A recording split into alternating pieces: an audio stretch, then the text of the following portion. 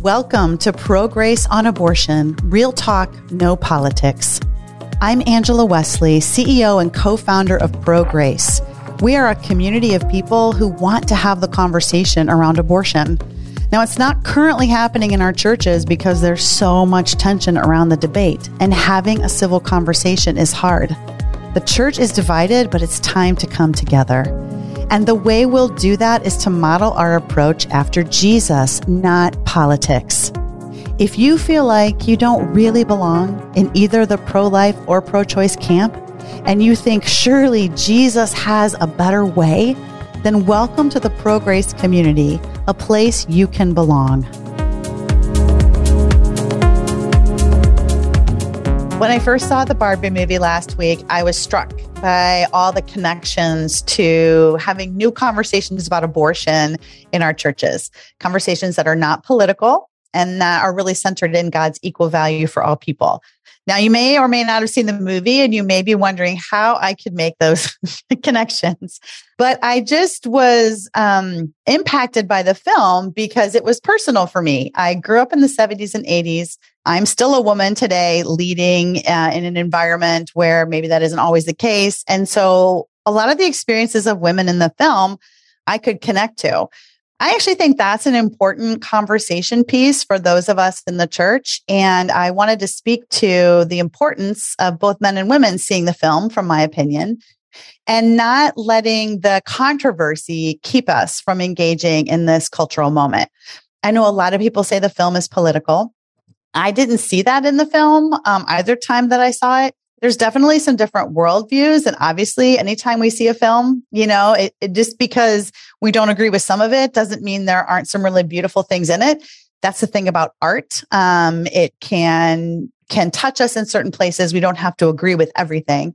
And I felt that way about the film. There was just so much that resonated with me because it's art, because they were able to just really creatively illustrate what a Barbieland would be like and illustrate what it would be to enter the real world from that I think is really important for this reason. I think one thing that blocks us from having better conversations about abortion is we have absorbed some messages from our culture for thousands of years in terms of how men and women should relate to each other and who's more important and how we listen to each other. That's just stuff that we don't even realize we've internalized, but it's there from the time we're very little. And I have seen that in my experience block men and women from really working together in the best ways we could to listen to women facing abortion and men as well, and bring this conversation into a kingdom conversation. Instead, we tend to categorize it like our culture does and fight about it from those ways, but also view men and women from those lenses. And I think it's important for us as Christian men and women to go see the movie, to not be dissuaded by the people saying it's too political, and to go with an open mind and heart from a posture of really just listening to someone's experience. And for my husband and I, he came with me. It just facilitated ways of me telling him stories he'd never heard about what I experienced growing up and messages I heard about a woman with my gifts or my personality or my place in society. And it was a great conversation. So I just wanted to say that we're going to be putting that podcast out there. So if you haven't already seen the film, I do recommend it. And I hope you'll join us for the podcast conversation. I'm so excited today to be joined on the podcast by my dear friend, Simone Halpin. You're brave enough to come with me and discuss the Barbie movie, Simone. I had to go see it first, but yes. And I'm excited. We've known each other for years, and we'll unpack that in the podcast. But I want to give context that Simone is the executive director and co-founder of Naomi's House here in Chicago, where they believe that every woman who has suffered from commercial sexual exploitation is worthy of freedom, healing, and a fresh start. And their mission at Naomi's House is to help her find it. And Simone, I love your work and what you're doing. You founded it over 10 years ago. Is that right? 2012 was when the idea landed on a piece of paper. Okay. Yes. Yeah. We'll speak that over a decade ago because that's when it has to happen. Yeah. And so when I saw the Barbie movie, I was like, oh, I feel like I need to talk about this and how it connects to the Christian response to abortion. So I texted you and you were game before you'd even seen the movie. And then asked me, you were curious how it would connect to the abortion issue. Like, help me see this. But you were brave enough to say yes right at the beginning, which is pretty amazing and says a lot about you. And so I just have so much respect for the journey God's had you on, all the conversations we've had over the years, and diving in to have this conversation. So before we do that, before we talk about our stories, I did want to say that I'm really glad, Simone, we didn't record this last week. Because I didn't know how political it was last week. So I saw the Barbie movie a week ago today, and with my husband, and we'll talk about that. We'll share our experience. But then through the week, I was talking to different people about it and realized, oh, there's some divisiveness around here, even framed politically. Have you heard that? The political? Oh, yeah. Which that's actually why it was part of the reason why I was hesitant to go see it, is because I had heard how divisive it was and politically charged. And I thought, well, I don't need any more of that. That's everywhere. Right. And so I wasn't, and to be totally transparent, I'm not a movie goer. Really? It doesn't necessarily, there's a practical side to me that just has a really hard time, just sitting still for that long. And I know it has to have a purpose and a happy ending typically. Okay. And anyway, but when you texted me, I thought I absolutely want to have this conversation with you. I will go see the Barbie movie just to be prepared and informed, of course. And I think you kind of already touched on it. It's important to talk about. And there's a platform and some leverage that the movie gives us as women who are leaders and have strong voices and have positions of influence at times, that it's important that we are relevant and watching the movie with those eyes, Yes, absolutely. Yeah. So I wanted to start off saying that now I've seen it twice now, and I've been reading a lot, all the political, so I feel ready to discuss it. But I did want to say I'm really glad that our previous podcast was about listening to other people's stories. And so I want to say that's the posture we're going to have this conversation in. We're not going to have a political conversation about it. We're not going to go into what people are saying, but rather it's an opportunity to listen to people's stories. And I would encourage everyone who's listening, if you haven't watched it yet, we're going to include spoilers, right? So we're just saying that right now. Go see it or go listen to the previous podcast.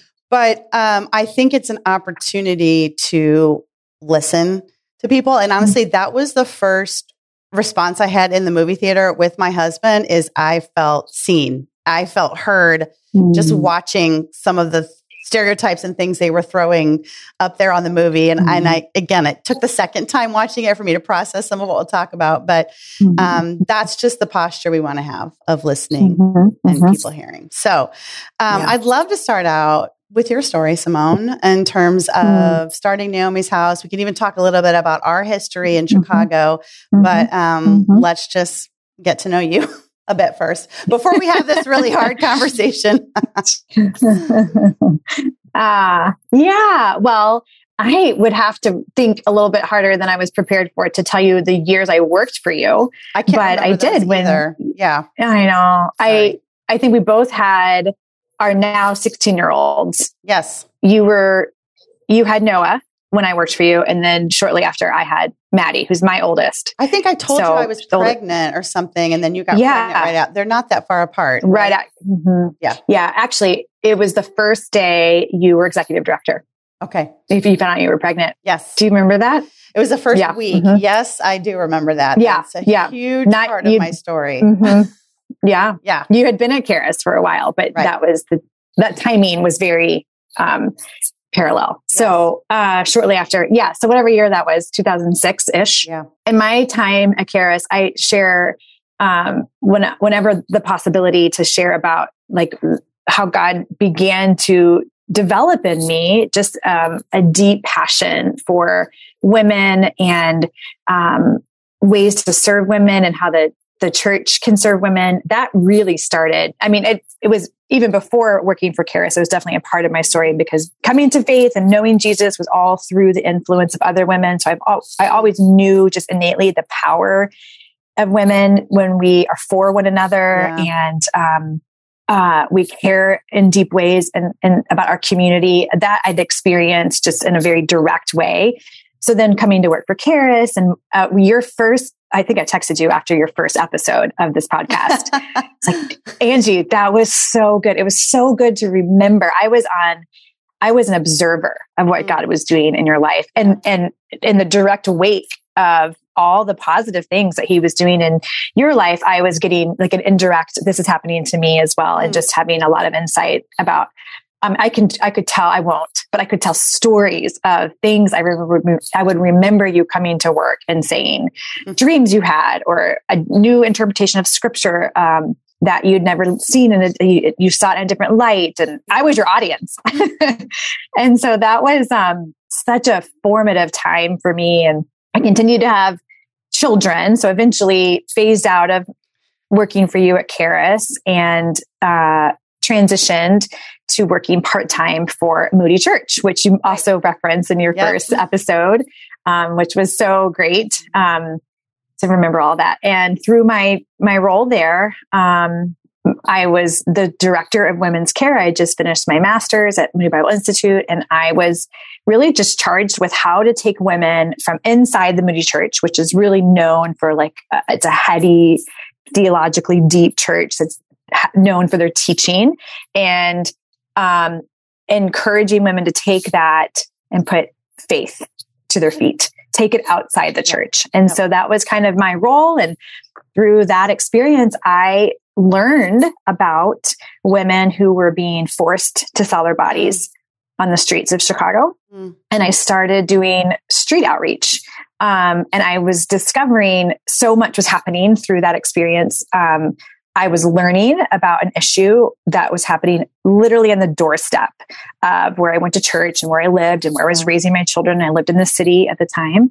But I was also seeing the impact of other women experiencing outreach alongside me, and recognizing that you don't have to go far, far away to experience brokenness right at our doorstep, like I said. And so the more I got involved with women who were being trafficked and exploited, at the time I didn't even have the language for it. I thought women were selling their bodies as a way of life, and this was prostitution, like I'd seen in the movies. I mean, going to this has with the Barbie. That's just, we didn't even realize what we were hearing, how things were being framed. Oh, absolutely. And you would think I would not be surprised by this anymore, but I'm still so surprised that people still believe that women are choosing prostitution, that it's as if they have agency and choice in selling their body for sex, which is not the case.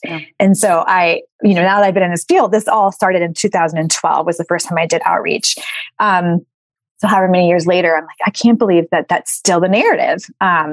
As much work as we've done and as much life change as we've seen happen, it's still very much a perception. So I believe the same thing. And the more I got to know women who were being exploited, commercially exploited. I mean, there's an entire economy that happens through the buying and selling of women and their bodies for sex. And so the more involved I got, it was just the journey of, and I think yours is similar in the sense that God is leading you down this path. It feels way bigger than you could ever imagine. And you're just saying, yes, the next step. Yes, to the next step. And that's exactly what happened. And I approached the Moody Church along with the woman who co-founded with me. And we asked, can we begin a ministry that will help women come out of this life and start over? It's typical of a woman who's being trafficked that she really has nothing. Everything's been taken from her and she's completely dependent on her trafficker. So in order to come out of that, women need a long-term safe place to heal and kind of re-enter back into independence. And it takes, we're learning years for her to do that, and pretty much every resource available. So we started that journey. Moody Church said yes. They launched us.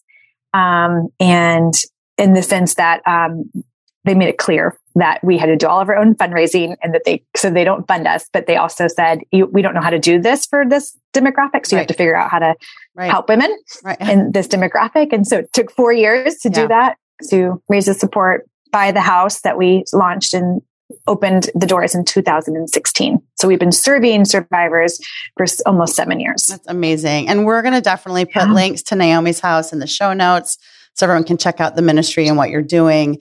And, you know, I thought of you for all the reasons you mentioned in your story to have this conversation. And I got choked up actually when you said, well, you talked about the power of women helping women, but then you talked about your experience of me as I was going through things at Charis. And and maybe this is something you talk about, I had no idea I was having that type of impact on you.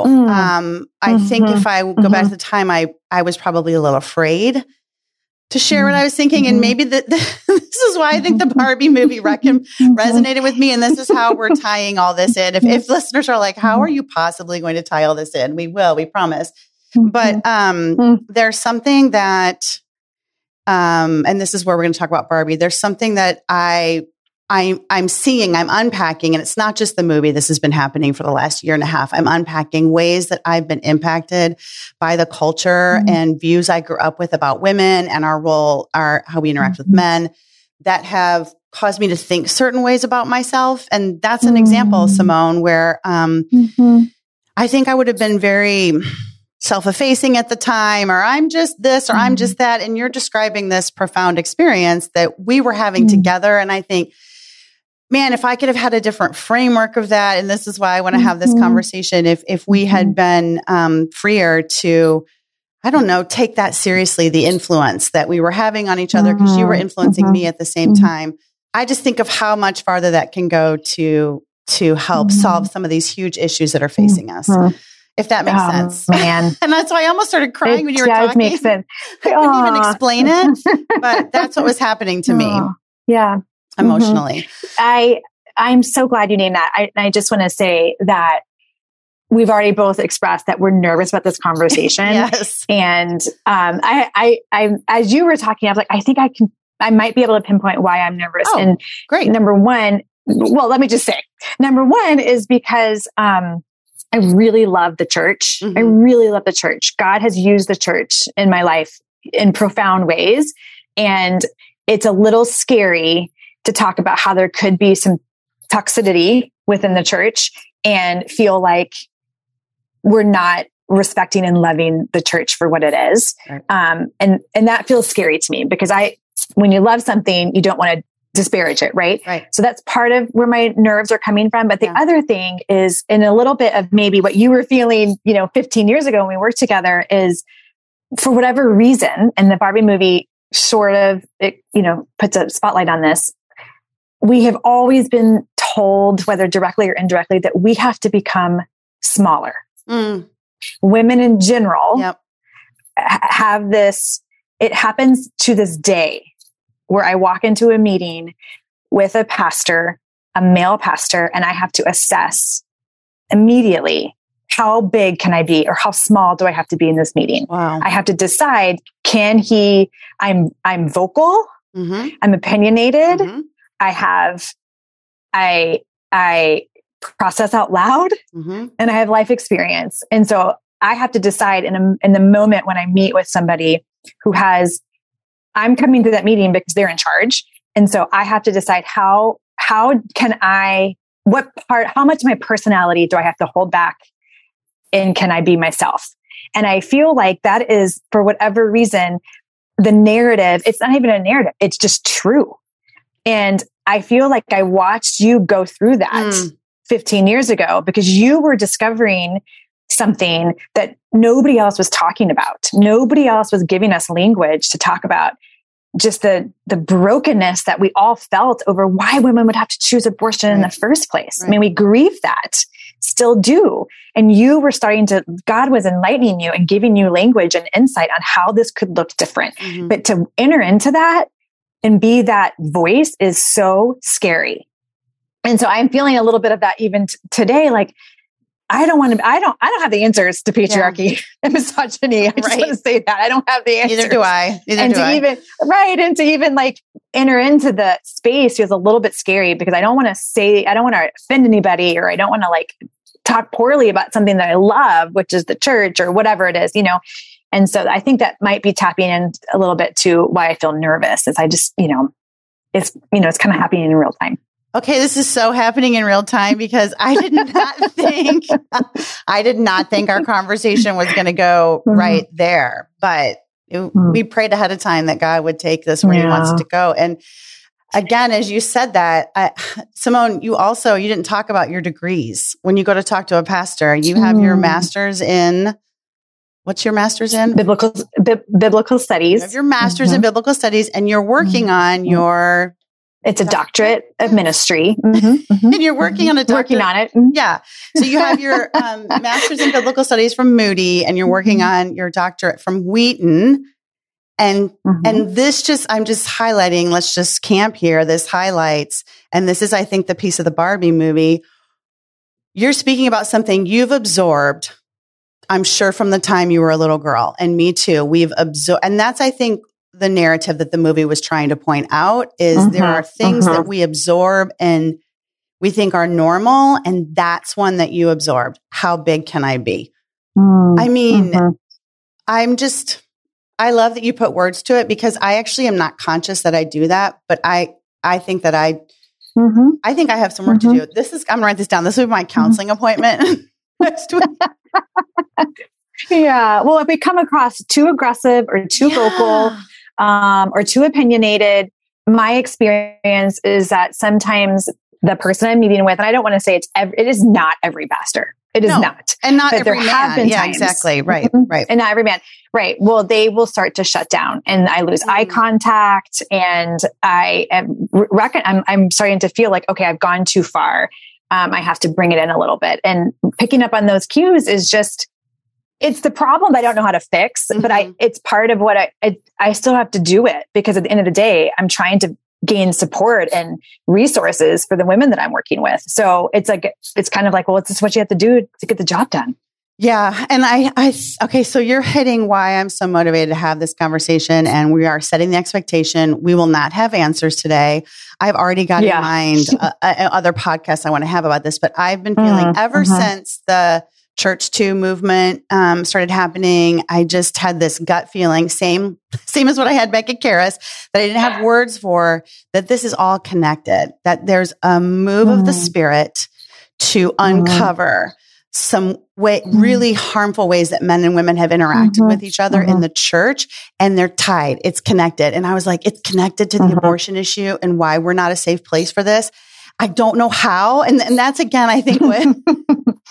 I've worked a long time to figure out how to talk about the abortion issue in a non-political way and to not trigger anyone. And this is like, oh, I don't exactly know how to talk about this. I can pull out politics and we can share stories, which is our intent today. But it's connected. And that's why I thought of you, because it's connected to why we do or don't respond to trafficking. Nobody is the enemy here. Like, I just want to say that. Let's just start out by saying that, because some of the criticism is, oh, this movie shows men as bad, or this is promoting a world where women are in charge. And that was not what I took from it. What I took from it is nobody wins when either gender tries to be over the other. That's right. Is that what you like at the end of the day? And you saw it. Okay. Absolutely. You saw it with your husband and your teenage daughter. I saw it with my husband. Was that the takeaway of the people you watched it with too? Let's just start there. Yeah. So my daughter, 16-year-old daughter, it was her second time seeing it. And she was like, just kind of annoyed by it at the end. And she just said, why couldn't they just show what partnership looks like? Yeah. Why couldn't they just show what it would look like if men and women lived in a society where there was partnership and nobody had to sacrifice the expense of who they are in order to have a flourishing life? And I was like, girl, write that down. I mean, that's good. Well, that should be the kingdom, right? She's expressing a view. That's a kingdom view. That's what it should be like in the church. Yeah. So and I'm so curious to get more of your thoughts of what you thought of the movie, because I left frustrated. And people I have talked to have said, well, that's art. That's what it did to you. It left you frustrated. It wasn't meant to give you the solutions. Right. It was meant to show you the problem. But my brain has a hard time sitting in the problems. I really like to just find solutions and move forward. It's my wiring. Right. So I was uncomfortable and I left frustrated. Processing it in hindsight, of course, I recognize now that the intent of the movie wasn't to solve patriarchy. The intent of the movie was to exaggerate, and maybe some people wouldn't say exaggerate, but show an exaggeration right. of culture and how ludicrous it is either way, right? Yes. All women in charge or all men in charge. Yeah. Okay. I love that you used the word ludicrous, because that, it was my husband and I talked about it. I think that, because he said this, he's like, everybody comes in and watches the first 30 minutes and thinks, oh, that's ludicrous. Barbieland, a place where women are in charge. And then when they flip it to the real world, it's like, that is equally as ludicrous. And so I think that feeling was stronger. And I would say he shared this too, because we were caught unawares, right? And that's art. We were caught up in Barbieland. This is so counter to what we're used to, that when we saw what we're used to, it was like a new light, and like, this is just as crazy. And that's what that felt like. And to me, we're so different. I mean, we're so alike in some ways, but so different, because I immediately just went personal. And I was like, I really connected with Barbie. You know, her first experience in the real world is objectification. And when I watched it again, you know, Ken's like, I feel admired, not ogled at all, and no tone of violence. She's like, I really feel a tone of violence. And the way the men talked to her, I was just like, and I think what that did for me was, and this is what I want people to hear as experience as women, I can't even remember when I realized that was the case, but I just felt a little heartbroken. That place made me feel heartbroken because, and I unpacked some things with my husband that just toxic stuff that happened to me growing up in the 70s. So I do remember being shocked by stuff, but it's the innocence of a girl and then finding out that, and that was just one piece of it, but I don't know, that one piece just resonated with me, and I don't have an answer for it, but I just kind of sat in that feeling of before I knew that was reality, and then, oh, this is reality. And how much in the church, okay, let's just take that issue. How much do we settle for that? How much have we all been programmed under that to where we don't even question it? We don't do what your daughter did and say, what would actually be, what would the kingdom piece look like? Does that make sense? It does. It does. And I'm so glad you processed that, because those are a lot of, that is totally like, it can conjure up a lot. Yes. I mean, honestly, so I'm glad that you processed that. I think one of the things that, in addition to what Maddie was able to articulate, the other thing that really just bothered me is the movie highlighted the worst of both men and women. Exactly. Stereotypes. And totally. And that men are super controlling and egocentric and all they care about is power, and that women are manipulative. I hated the ending when they manipulated the men in order to get the vote. And I thought, what kind of message is this, that you have to manipulate your way into power? And I recognize that maybe I took it too literal. That was the whole point, was that, you know, they were highlighting both the worst of men and women. And so that really irritated me. And again, the way my personality processed the whole thing was, it just didn't feel helpful or productive from my point of view. And we're in a cultural war right now where everything feels super divisive. And so wherever you stand, left or right leaning, politically, theology, whatever, this just gave you ammo to further believe what you believe. Right. And so to me, I was like, where's the bridge building in all of this? And I just don't think that was the purpose of the movie. It wasn't meant to build bridges. Right. But it was intended to give us conversation. Like, exactly. Like we're having. And can we build bridges from those conversations? And I think that, just from our own experience, and maybe this is the place we build bridges. Like I said, as I was reevaluating how should this conversation go, I really do think what Christy Vines brought in that last podcast of sitting and listening to people's stories, and even that exercise of where they would hear someone's story and have to speak it back as that person. I really think that's the place for bridge building, because what I liked about the movie was it was written by a man and a woman. So Greta Gerwig directed it, which she's a female director, the most successful female director. I love seeing that, right? Such an underrepresented field. She did Little Women, love Little Women, and Lady Bird. But she wrote the movie with Noah Baumbach, who's her partner. And so it does have a place for men and women to come together and have conversation, because I do think it's written out of the experience of both of them. And so I think to have the conversation, listening to each other, maybe that's the place for bridge building, and saying, why were you frustrated, Simone? What is it you thought was so negative? Even hearing that, I think that's a place we can start to have the conversation, because I do want to see this be a bridge builder between men and women. That's why I asked you to come on. I think in both of our issues, it can feel hard in the church for men and women to have this conversation together. So I guess I'm asking the question, are there some things the movie highlights that we need to start deconstructing as believers, things we've accepted as normal between men and women that aren't intended by God, that actually they're getting in the way of us addressing these really important issues? Because these two issues involve women and men together, but women bear the brunt of the shame. There's just so many stories. So something's not right at the very core. And you said something before we started, like, it's scary to open that box. I don't know what's going to be in there, and I don't have the answer. But could we use this movie, or could we use this time in culture to say, what have we believed between the genders that really isn't God, that would help us come together? I know that's pie in the sky. You know me. I go straight to the huge dream, but that would be my dream. Like what Maddie talked about, that kingdom view, so both of these involve the sexual area, right? So I did see that objectification area, all of that in this movie. What is going on? Even if we just take, not even leadership, right? You talked about leadership and being small, and I have examples of that too, and we can definitely touch on that. But in terms of the issues we're working with and trying to have productive conversations, it involves the issue of sexuality, and there's just some weird things that don't reflect the kingdom that are accepted in the church. And I love the church like you do. Where could we start deconstructing some of that and rebuilding as brothers and sisters? Well, I told you this already, but I have shared last month's episode with that. The woman was brilliant, and her experience and research on what it takes to hear from people, and how what we can do, what are practical things we can do to hear each other's story and have that connection.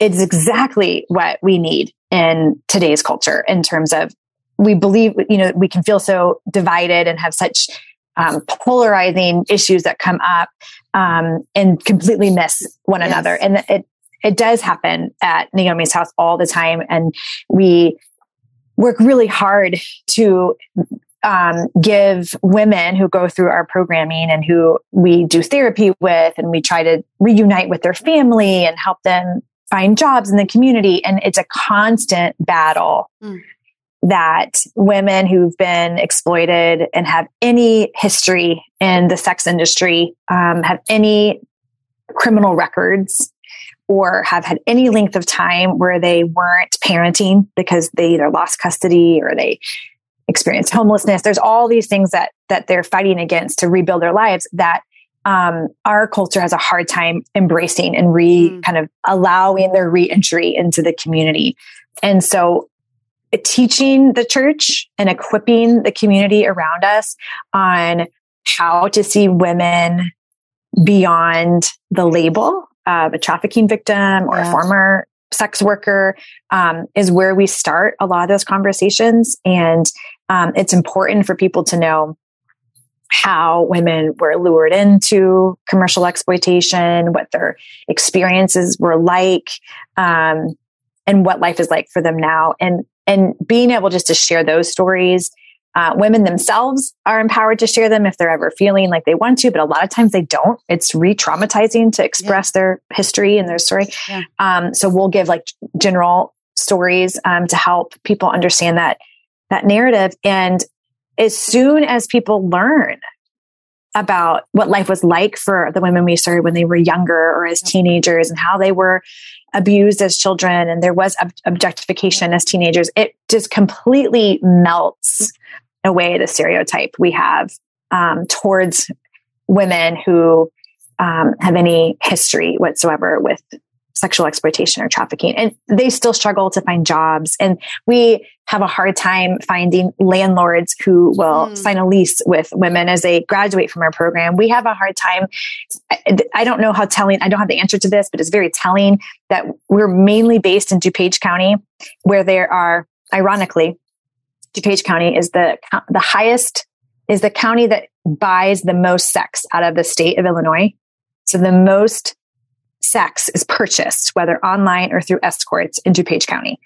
And the trend that we see, the causation of that is that DuPage County is one of the wealthiest, if not the wealthiest county in the state. Wow. Okay. So think about that. There's also the most churches. That's where my head went. Okay. So just process that for a second. We have to. Additionally, when women are going through our programming, whether it's through our residential programming or our day programming, we just give her resources and tools, and we help her build pathways to know God and to receive His love. It's all just voluntarily. It's let us model this. Let us, if you have questions about God, we want to talk to you about Him. A lot of women who come to our programs are already believers. And so I say all that because a lot of their healing comes from them building a relationship or starting a relationship with God. And it's beautiful, right? We believe that full and total healing comes through a relationship with Jesus. So when that happens in women's, I mean, literally on my calendar, in 2 weeks, a woman's being baptized. Like just, it's constant. Like it's the power of the gospel. But what happens is, because it's a lifetime of healing, when you've experienced exploitation in the ways our women have, they can't find a church to go to. So because of their appearance, or because of culturally the way they dress, or their mannerisms, or the way they were socialized growing up, they just look different. And their language is different, and their mannerisms are different a lot of times than what we see in a lot of the churches around DuPage County. And so it's just I don't know what the word is. It's a myth, the differential between what churches look like in this county and why women can't find a home there. I don't have the solution to it. I wish I could figure out, but it's just a myth.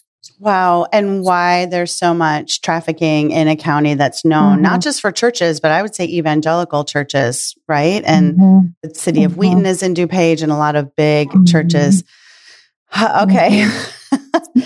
I know. I just feel like, and I want to invite men into this conversation, and we are going to have a conversation with some pastors, men and women. We're going to continue this, but I just want to invite men into this conversation, that it doesn't have to be this way. Again, I feel like, so let's go back to that scene in Barbie. We just accept that men ogle women, right? And even okay, I'll tell you this. My husband and I are reading this book called The Great Sex Rescue. Have you heard of it? Oh, yeah. I'm reading the second one, which is She Deserves Better. Okay. So I'm recommending both of them. We'll put them in the show notes. Now, is She Deserves Better about marriage? Because it's about the toxic teachings of evangelical churches around sex. Okay. Maybe that's a better one then. Well, The Great Sex Rescue is specifically marriage, that one. And so again, maybe this is why the Barbie movie resonated with me, because I read this book like 3 months ago, and we're going through and discussing it. And it was like my trip is like my awakening. It's like Barbie's awakening in the movie, where I was like, they talk these books that I was told to read as a new wife I got married in 1993. They act like I exist for my husband. Like we've been deconstructing this type of stuff for a couple decades. My husband and I, we've been in counseling, but I think reading that book, I was like, this is blatant. And we have accepted this. And I guess that's what I mean. And what I said to my husband was, we got to go to the very bottom of all this and like tear it all down. And so that's why I said, will you come to see Barbie with me? And it was productive. Again, it's not the answer to everything, but it's productive to this conversation. I mean, she quotes leaders saying things about young women that are just not the kingdom. And yet this has been put in a Christian book, and we're supposed to accept that we exist for men. And you know what? Yeah. Men aren't happy with that either. And I love, she talks about that in the book. Like, we settle for it, but nobody's happy with that. And I think getting to the root of that then, and she demystifies things like lust and objectification, like, it's not that big of a deal. You just see women or men, see people as people. And I think for us as Christians, you see them in the image of God. And, I think about the women you're talking about. These are our sisters in Christ. We need to make a place in the church. These are our brothers in Christ. We need to be able to have this conversation with them. I don't know. There's something there, and I don't know how to say it, except that we've tolerated our own sanitized versions, maybe, of objectification and women existing for men. And that we have to stop that if we're going to see God bring the kingdom and bring these better relationships between men and women. Not only women existing for men, but women are also responsible for the sin and the lust of men. Yes. And it's, that box that you said, are we going to open it? Because once you do, it's really hard to close it. But we're opening it. No, I know. It's so good. It's so important to talk about, as long as everyone understands that we're still figuring it out. And we're not experts, and we're recommending these books because they do a far better job than we will. That's Maybe we'll see if these the authors can come on this podcast too. They would do a better job. Totally should. It's a mother-daughter. The Great Sex Rescue does a ton of research. And so they use that research for She Deserves Better, their sequel, I guess, to be more, maybe that's how they would call it. And there is this overwhelming trend. And this is you, Angie, growing up I didn't grow up in the church. Right. And so I came to faith as a high school student. But growing up in the church, the common evangelical teachings about marriage and sex ended up long-term, and this is all research-based from the books. You can look it up and see it. The general teaching that we can take from it is that women who grew up in the church had a lower self-esteem. Yeah. And they entered into marriages with a lower self-esteem. And the implications of low self-esteem can go a million different directions, but it's not knowing what your boundaries are or not adhering to your boundaries, feeling shame if those boundaries were crossed, not being able to articulate your needs. I mean, it just goes on and on and on. Women who also grew up in the church, an evangelical church, who went on average once a week, had less understanding of our bodies and how they work.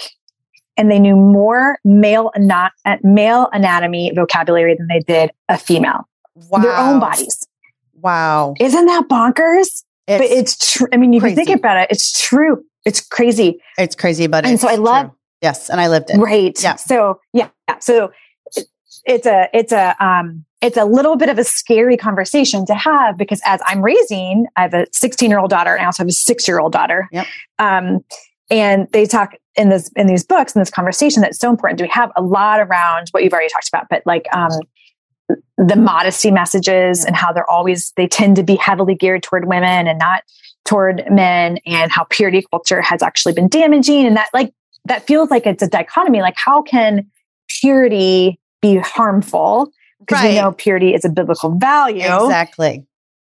But it has been. But the way it has been. And so understanding that, and then having now I'm thinking, I think I've actually said the wrong things to my daughter, who's 16 now, and how and I've asked her, I've had to retract some of those things. And it's scary because you don't want harmful effects to happen. Yeah. You don't want bad things to happen to our girls, but at the same time, teaching people out of fear and shame is never an effective way. I mean, it can be effective, but it's going to result in bad fruit. Whereas there's so much, it's a slower, more intentional way of parenting and raising girls and raising our daughters. When we have more conversations that typically are uncomfortable, right? To talking about sex at a young age, not at an appropriate age with girls, and just and giving them the space to ask questions, and not parent out of fear and raise girls out of fear and shame. And it's so much more work. Right. No, or raise boys. I mean, we both have girls. Totally. I have a daughter and a son. Yeah. You have two daughters, two sons. Yeah. Yes. That's right. That's right. So I think, and this is where, going back to our issues. And this is this root. So I'm glad we named it. In trafficking, there are men. There are men users. There are men, I don't know what you call the people who traffic her. Buyers, but then traffickers. There's also the sellers, the sellers. And then the abortion issue. Obviously, there's a man the child is half the man's. And I think the uncomfortableness in the church of talking about these, and I have stories to tell about how it manifests, but it's this wrong thinking that women are responsible or women are the temptress to these things, because I actually uses the word Jezebel in the Barbie movie, which I was like, yes, that's such a biblical, but that's that. And that's what was in these books. Even when the books that we're referencing talk about men's lust issue, the way they talked about it is, the danger of the woman's body. The woman's body is the problem, as opposed to, that's not what Jesus says. Jesus talks about the person who's doing the lusting, and a body doesn't necessitate lust or this thing. So there's this fear. I guess what I'm getting to is, and these are good men. I'm not saying there's not talking about bad men who are trying to hurt women. I'm talking about good men who've absorbed these messages, who are a little afraid sometimes. Yeah. Because isn't it the woman's fault? I mean, I think that that's been like something I believe from the enemy, just covering our eyes in this. Not only isn't it kind of the woman's fault, but secondly, the absolute absence of the man. So someone was just telling me a story. She's another woman who has her doctorate, very powerful woman. I'm inviting you to come on our board. And I was like, can you help me theologically talk about the Barbie movie? And she said in her church, the woman got pregnant outside of marriage. They brought the woman up and made her apologize. The man is sitting right there. I mean, I've heard about it happen where she said, go get the man. Like, I've heard this story several times.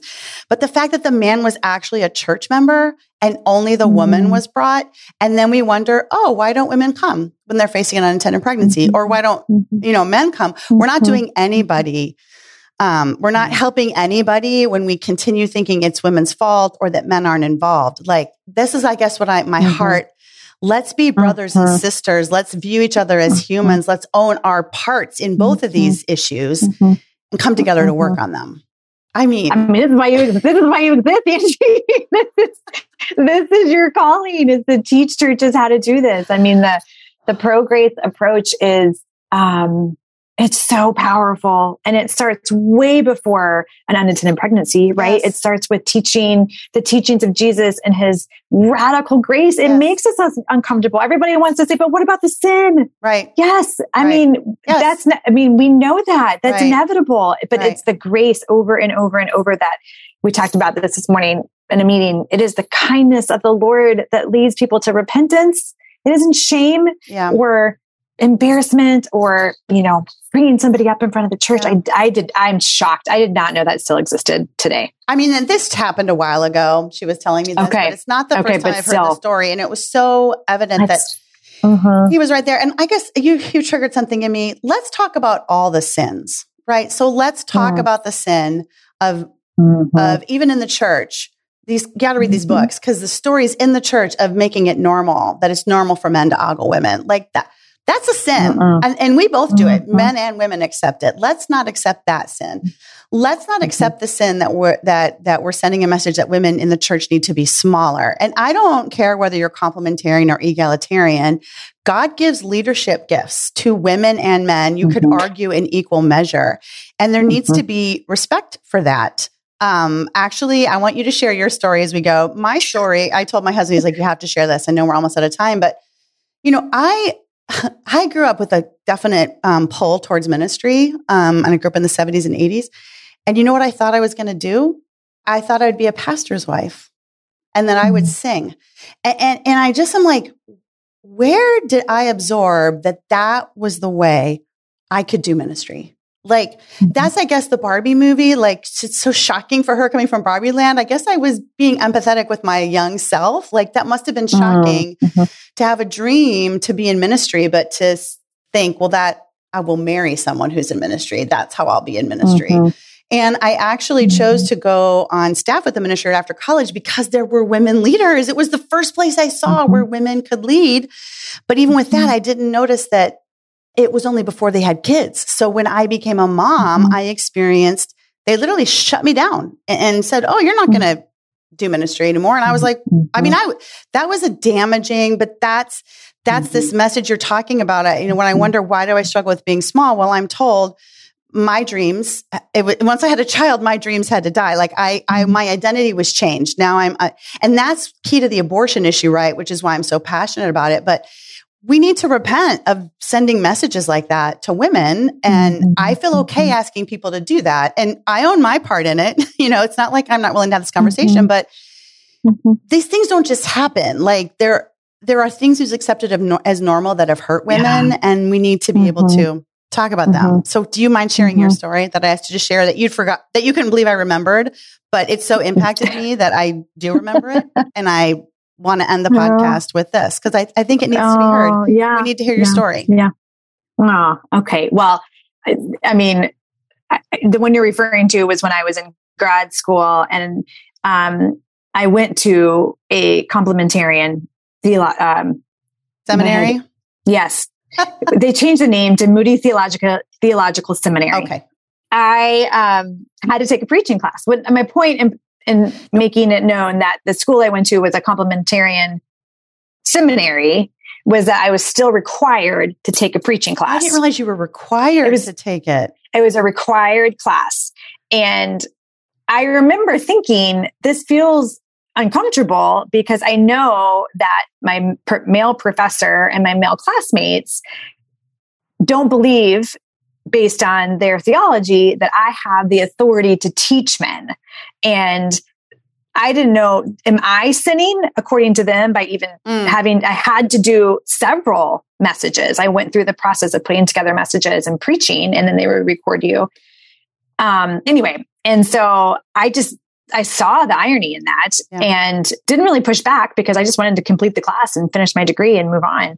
And so one of the messages I gave, we critiqued each other, and another guy in the class wrote on my critique, you would be a good preacher if you were a man.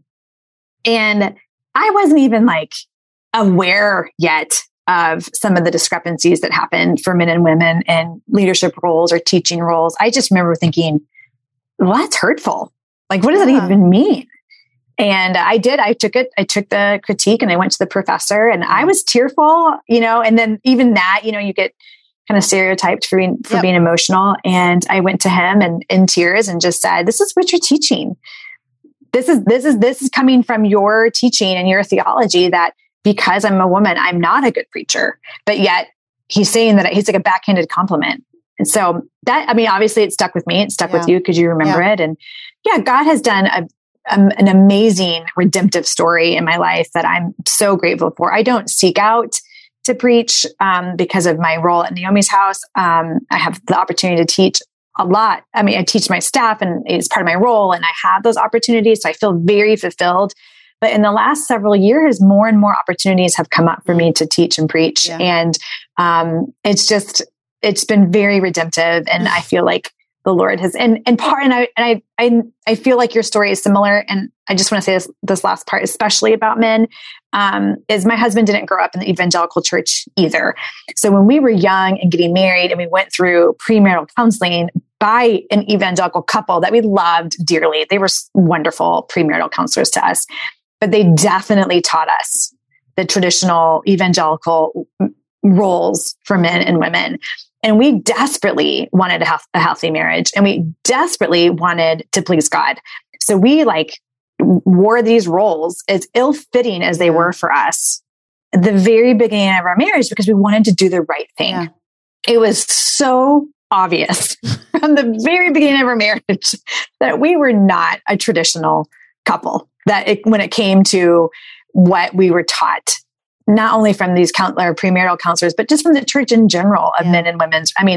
there's never been a day that I have not worked. I just thrive when I'm working. Yeah. Anthony does 90% of the cooking. I hate the grocery store. He loves the grocery store. I mean, there are so many non-traditional roles that we fulfill. And so as God's done a redemptive work in my life, especially around teaching and preaching, he's done a redemptive work in both of us. And Anthony is the biggest cheerleader.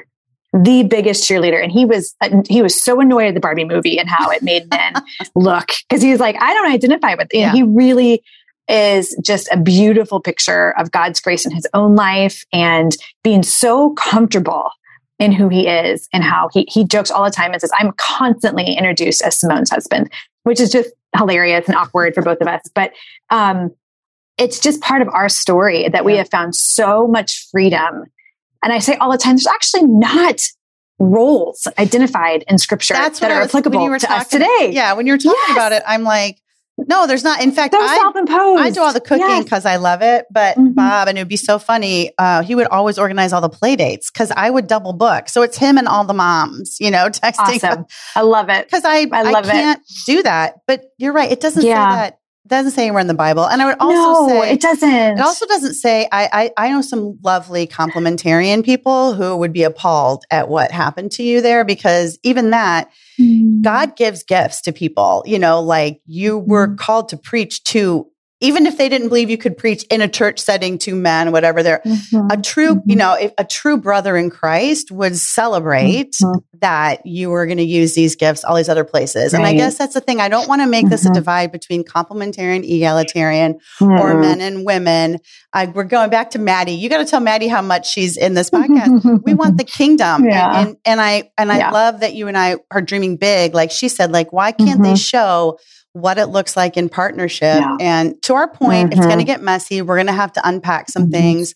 I hope we do. I hope people go see the Barbie movie with a significant man or woman in their life and talk about it after dinner and talk about it.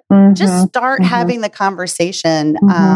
Because I do think God's doing something new and we just want to be part of it. So thank you, Simone, for being so brave.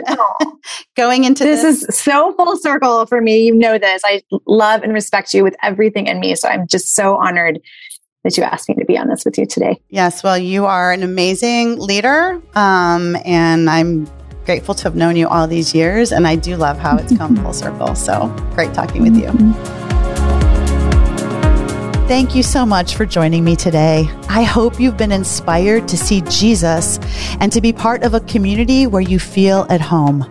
Join our email subscriber list to receive updates on how together we can change the Christian response to abortion. The only way we'll do that is through God's grace, which is beyond measure. I am so grateful for that. And so until next time, I'm Angela Wesley on the Grace Journey with you. Pro Grace on Abortion, Real Talk, No Politics is a production of Pro Grace International.